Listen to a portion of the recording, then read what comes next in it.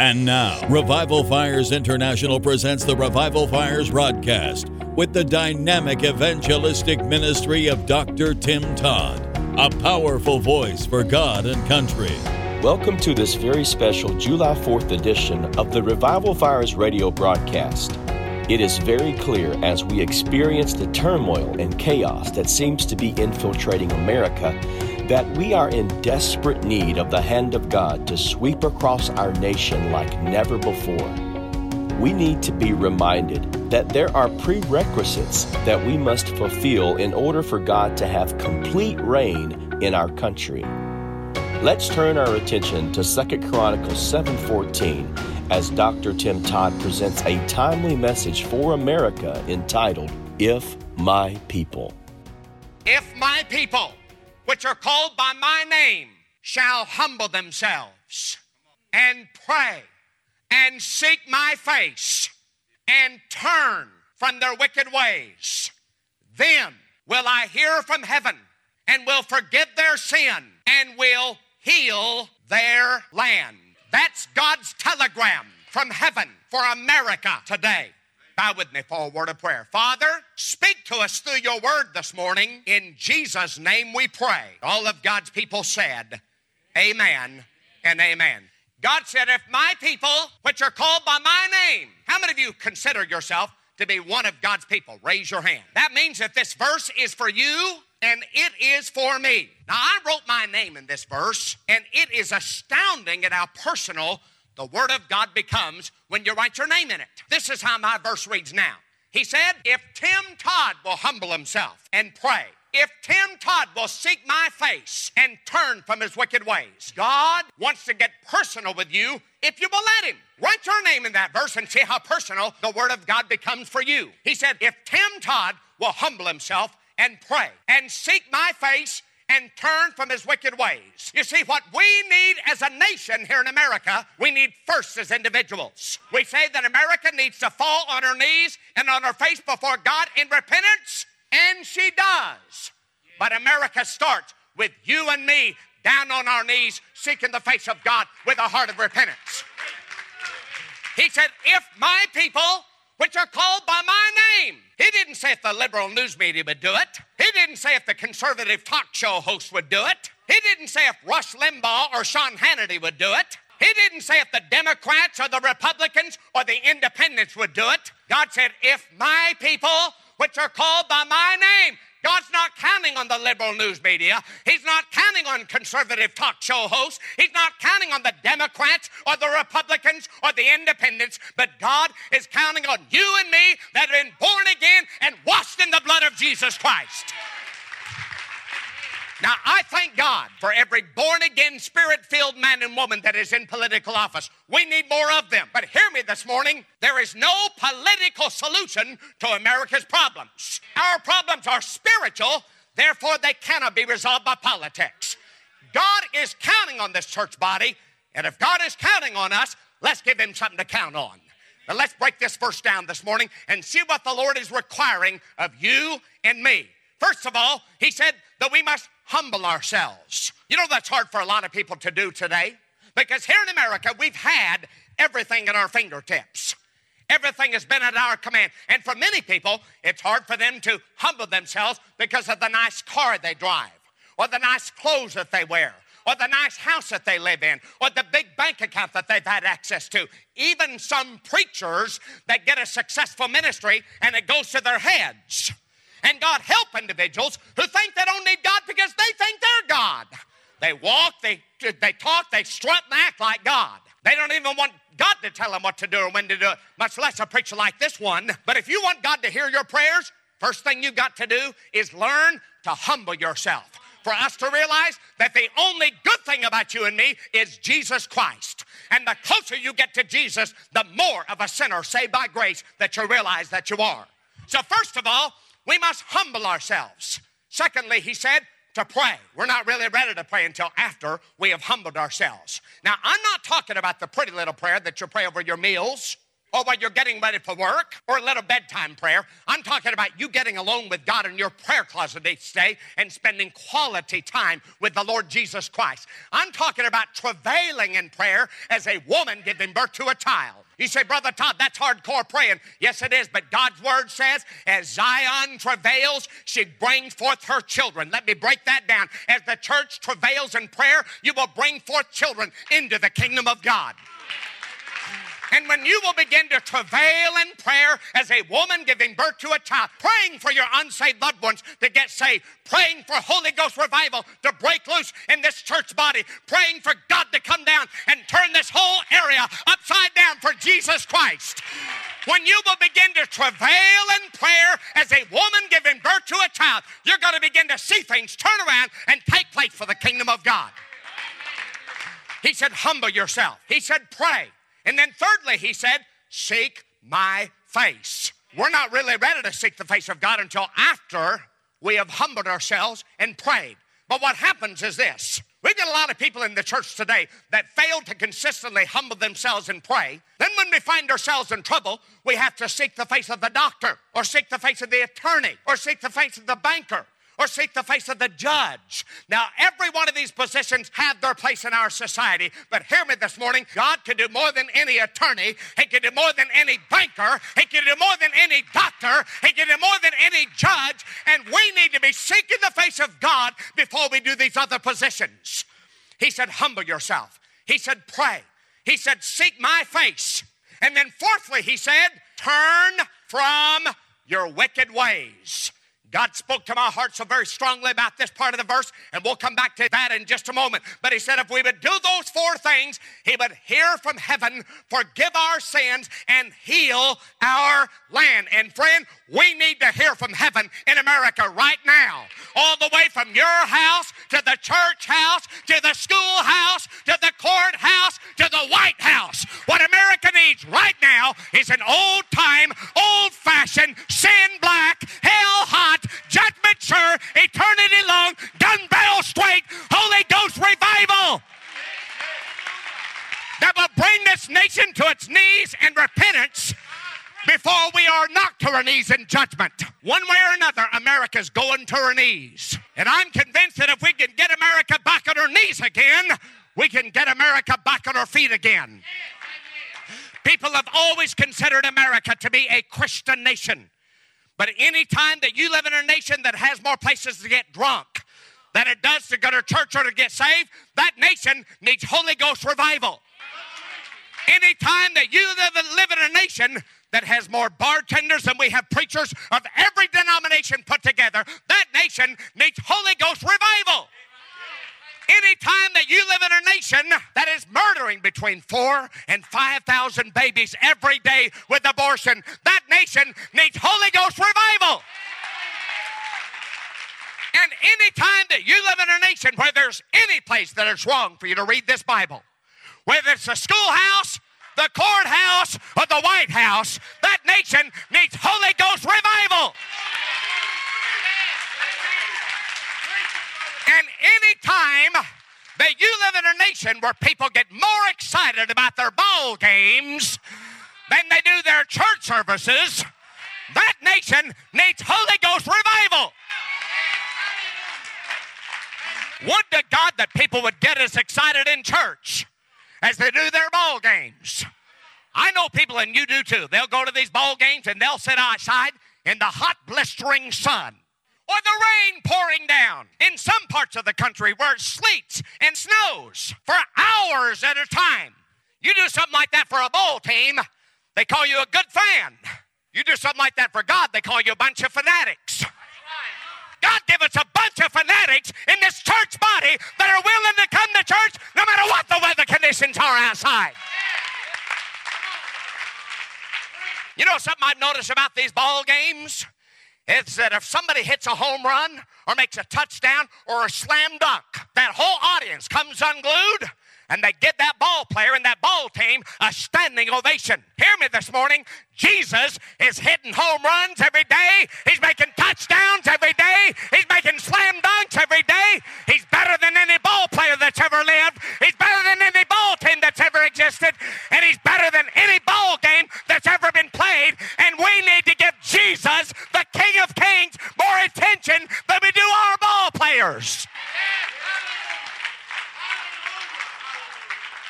know, something else I've noticed about these ball games is that nobody wants them to last just 1 hour. Oh no, we want our ball games to go into overtime and double overtime and extra innings. I've never heard anybody complain about the length of the ball game. But some of those same people come to church and the first thing they want to know when they get here, when do we get out? What time will this be over? We got people in the church today that are more concerned with saving time than they are saving souls. Hear me this morning. Jesus didn't come to save time. He came to save souls. He came to get next to you, and he came to light your fire.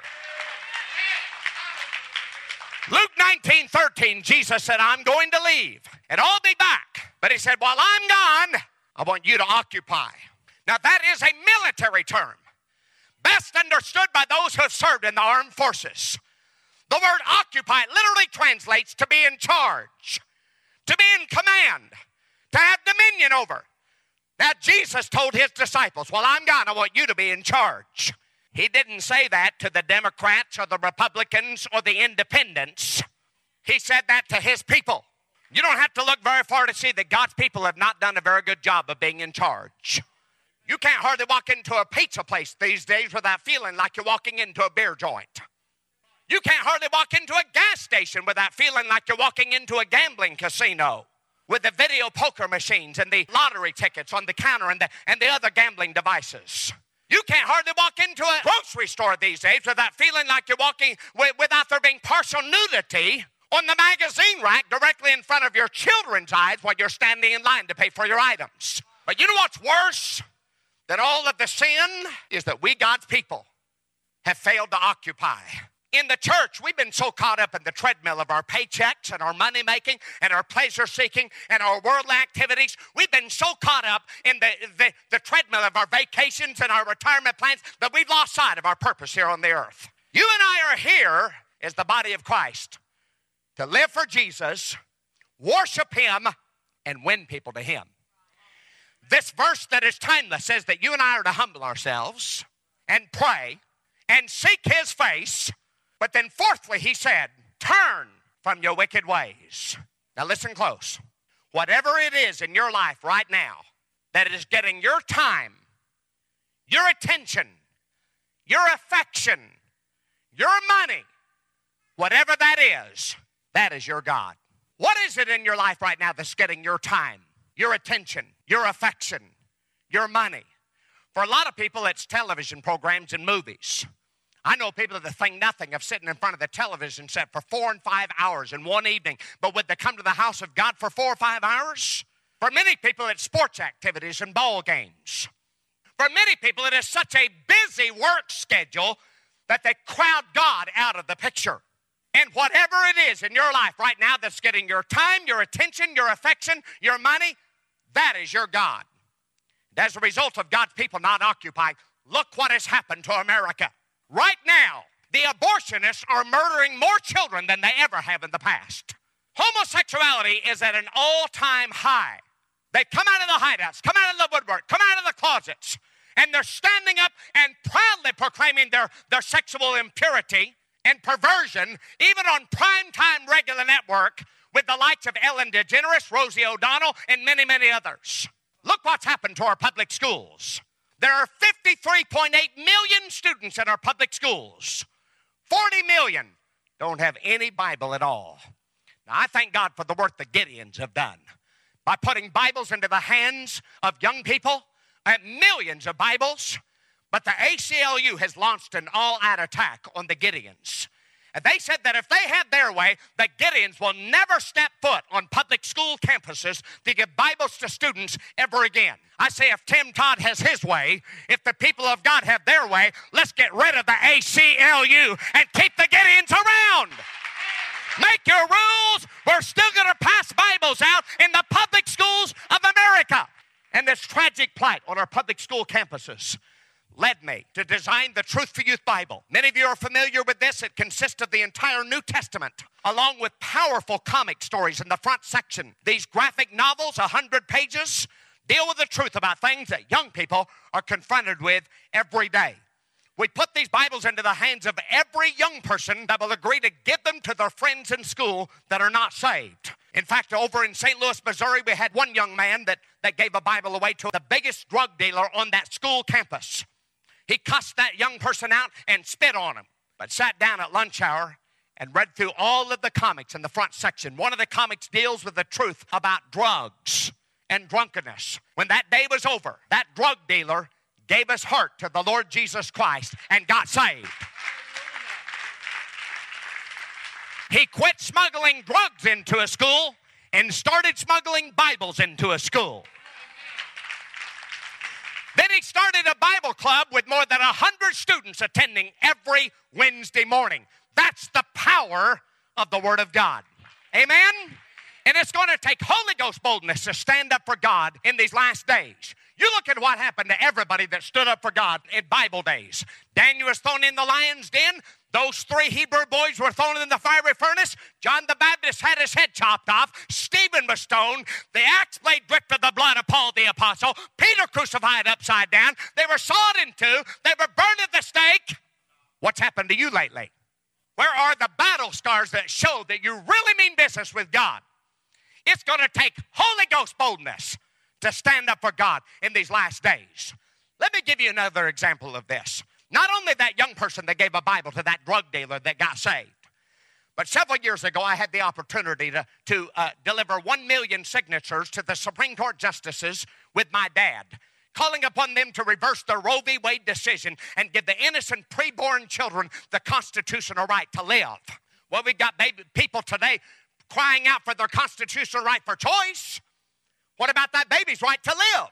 We flew into Washington, D.C., our nation's capital, to make that historic delivery. Up to that point, nobody had ever delivered signatures to the Supreme Court justices. We were joined by several other political and spiritual leaders. Dr. Tim LaHaye, Dr. James E. Johnny Johnson, Senator Jesse Helms, Congressman J.C. Watts, and many, many others. We began climbing the steps of the Supreme Court. And then every one of us were compelled of the Holy Ghost to fall to our knees and pray. We did just that. We prayed for America. We prayed for the Supreme Court justices. We prayed for these babies that cannot defend themselves in their mother's womb. We finished praying. We got up off of our knees only to find out that we had been surrounded by a swarm of policemen and security guards. And ABC, CBS, NBC, CNN had their cameras rolling, trying to get a story about religious fanatics being arrested for praying on the steps of the Supreme Court. We didn't know it's against the law to pray on the steps of the Supreme Court, did you? One of the police officers walked up to us and said, "You can't pray here, this is government property." We told him, as far as we're concerned, this is the people's property and this is God's property. He said, where is your attorney? We told him we didn't have an attorney with us. We didn't think we'd need one, so we didn't bring one. He said, well, we're going to have to arrest you because our job is on the line. But you see, we knew our job was on the line too. God had instructed us to deliver those 1 million signatures to the Supreme Court justices, and we knew we couldn't do it in handcuffs behind bars in the local Washington, D.C. jail. So the police officers and the security officers took a few steps away from us and started discussing among themselves who was going to do the arresting. It turned into a heated argument. And while they kept talking, we kept walking. We went on up the steps of the Supreme Court, and we went through the first set of doors, and immediately we were approached by the biggest policeman I've ever seen in my life. I mean, he looked like one of Goliath's brothers. He was huge. We had never seen him before in our life. And he called my dad by name. He said, Cecil Todd, I know who you are. I know what you've come for. I know where you need to go, and I'm going to take you there.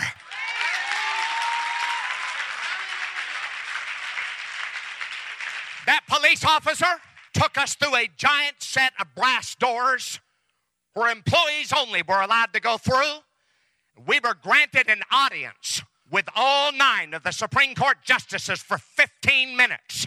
We were allowed to deliver those 1 million signatures and let them know that the American public is sick and tired of the godless killing of the preborn children in America.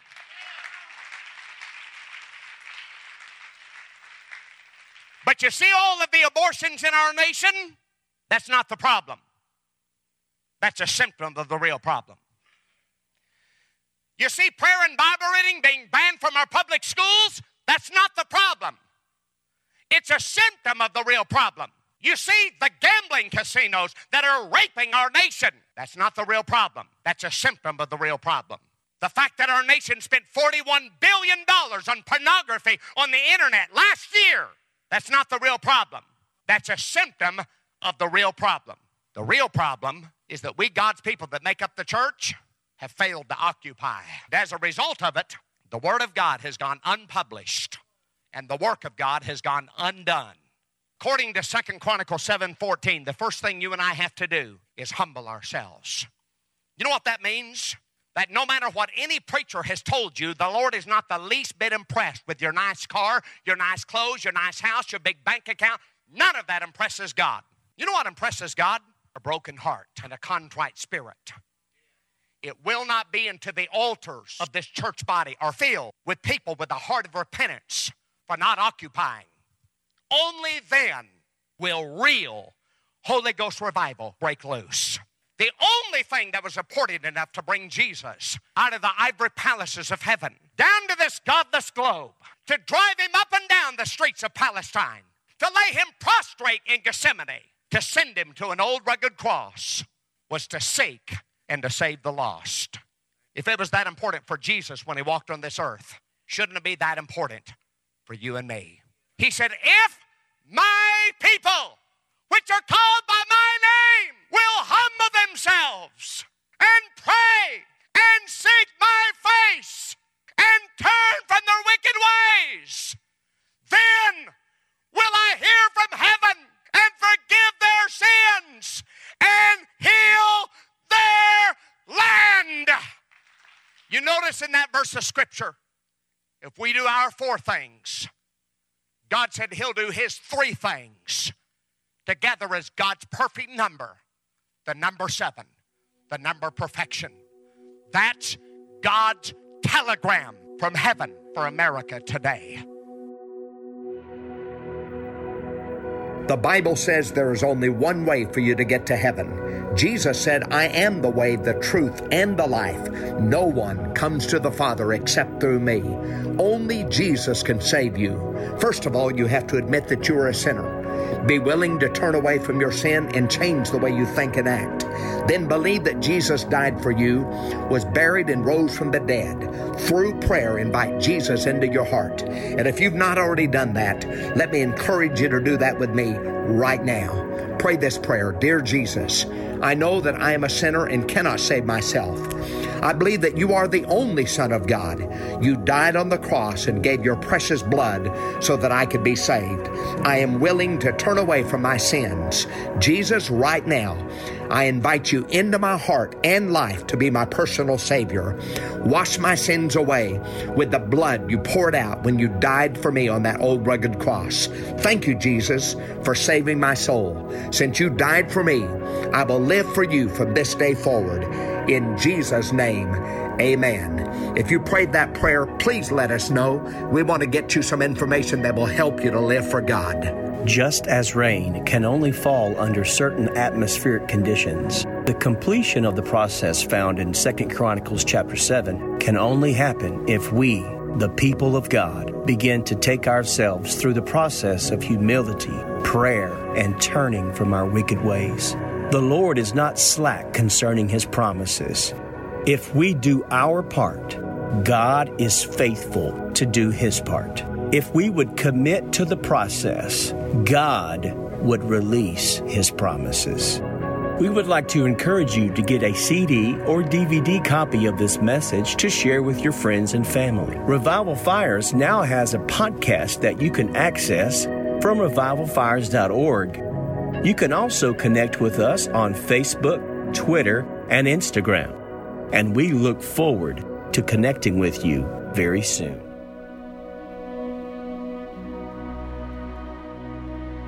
Revival Fires International needs your partnership to provide Bibles to American soldiers who are defending our freedoms in the war on terror.